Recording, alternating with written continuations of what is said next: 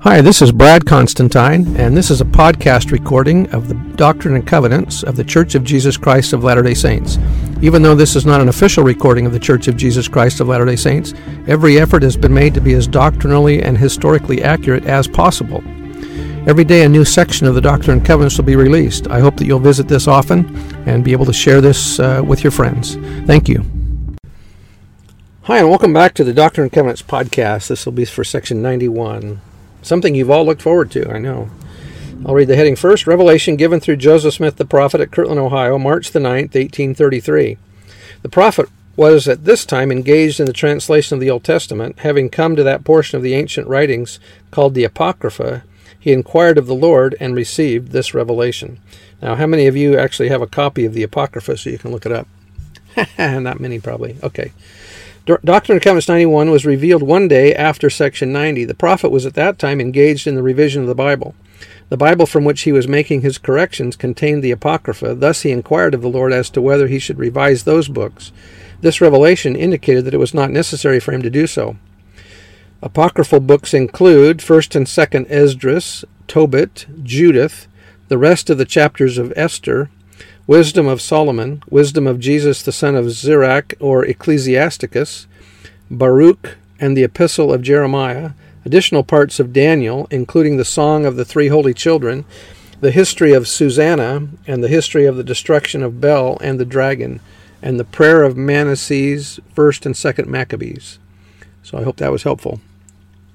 All right. Verse 1, Verily thus saith the Lord unto you concerning the Apocrypha, there are many things contained therein that are true, and it is mostly translated correctly. An apocryphal writing, explained Hugh Nibley, is one that has been accepted as inspired scripture by any Christian or Jewish group at any time. When such texts are brought together and examined, they are found almost without exception to reveal all the characteristics of real scripture. The manuscripts that contain them are just as old as, and sometimes older than many of those of the canonical books, i.e. the books of the Bible. They are found in the same places and conditions they were anciently put to the same uses. They talk about the same things in the same terms and make the same claim to divine origin. It is clear, for example, that the Qumran community considered the Book of Jubilees, the Testament of the 12 Patriarchs, the Apocalypse of Baruch, the Assumption of Moses, the Psalms of Solomon, and many other writings just as sacred as anything in the Bible. So closely, in fact, do these documents resemble the Scriptures and each other that to this day there is no agreement among their pious readers or among the specialists who study them as to what is exactly apocryphal in the Bible and what is really biblical in the Apocrypha. The word Apocrypha has been used so differently that its proper meaning is often confused. This confusion arises partly from the ambiguity of the ancient usage of the word, and partly from its modern application to a group of books associated with the intertestament period. Etymologically, the word means secret or hidden.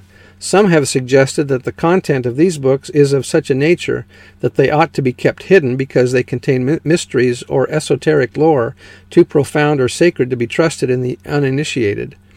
Others have suggested that the term was used by those who held such books should be kept hidden because of their spurious or heretical nature. Thus the term had both an honorable and a derogatory meaning appended to it. According to general usage today, the Apocrypha is the designation given to a collection of 14 or 15 books written during the last 2 centuries before Christ and the 1st century of the Christian era. None of these books is included in the Hebrew canon. All of them, however, with the exception of 2nd Esdras, are found in the Greek version of the Old Testament known as the Septuagint. And that was by Joseph Fielding McConkie. Verse 2, There are many things contained therein that are not true, which are interpolations by the hands of men. The act of foisting or to pass off something worthless as genuine, a word or passage into the manuscript or book. Verse 3, Verily I say unto you that it is not needful that the Apocrypha should be translated. Therefore whoso readeth it, let him understand, for the Spirit manifesteth truth.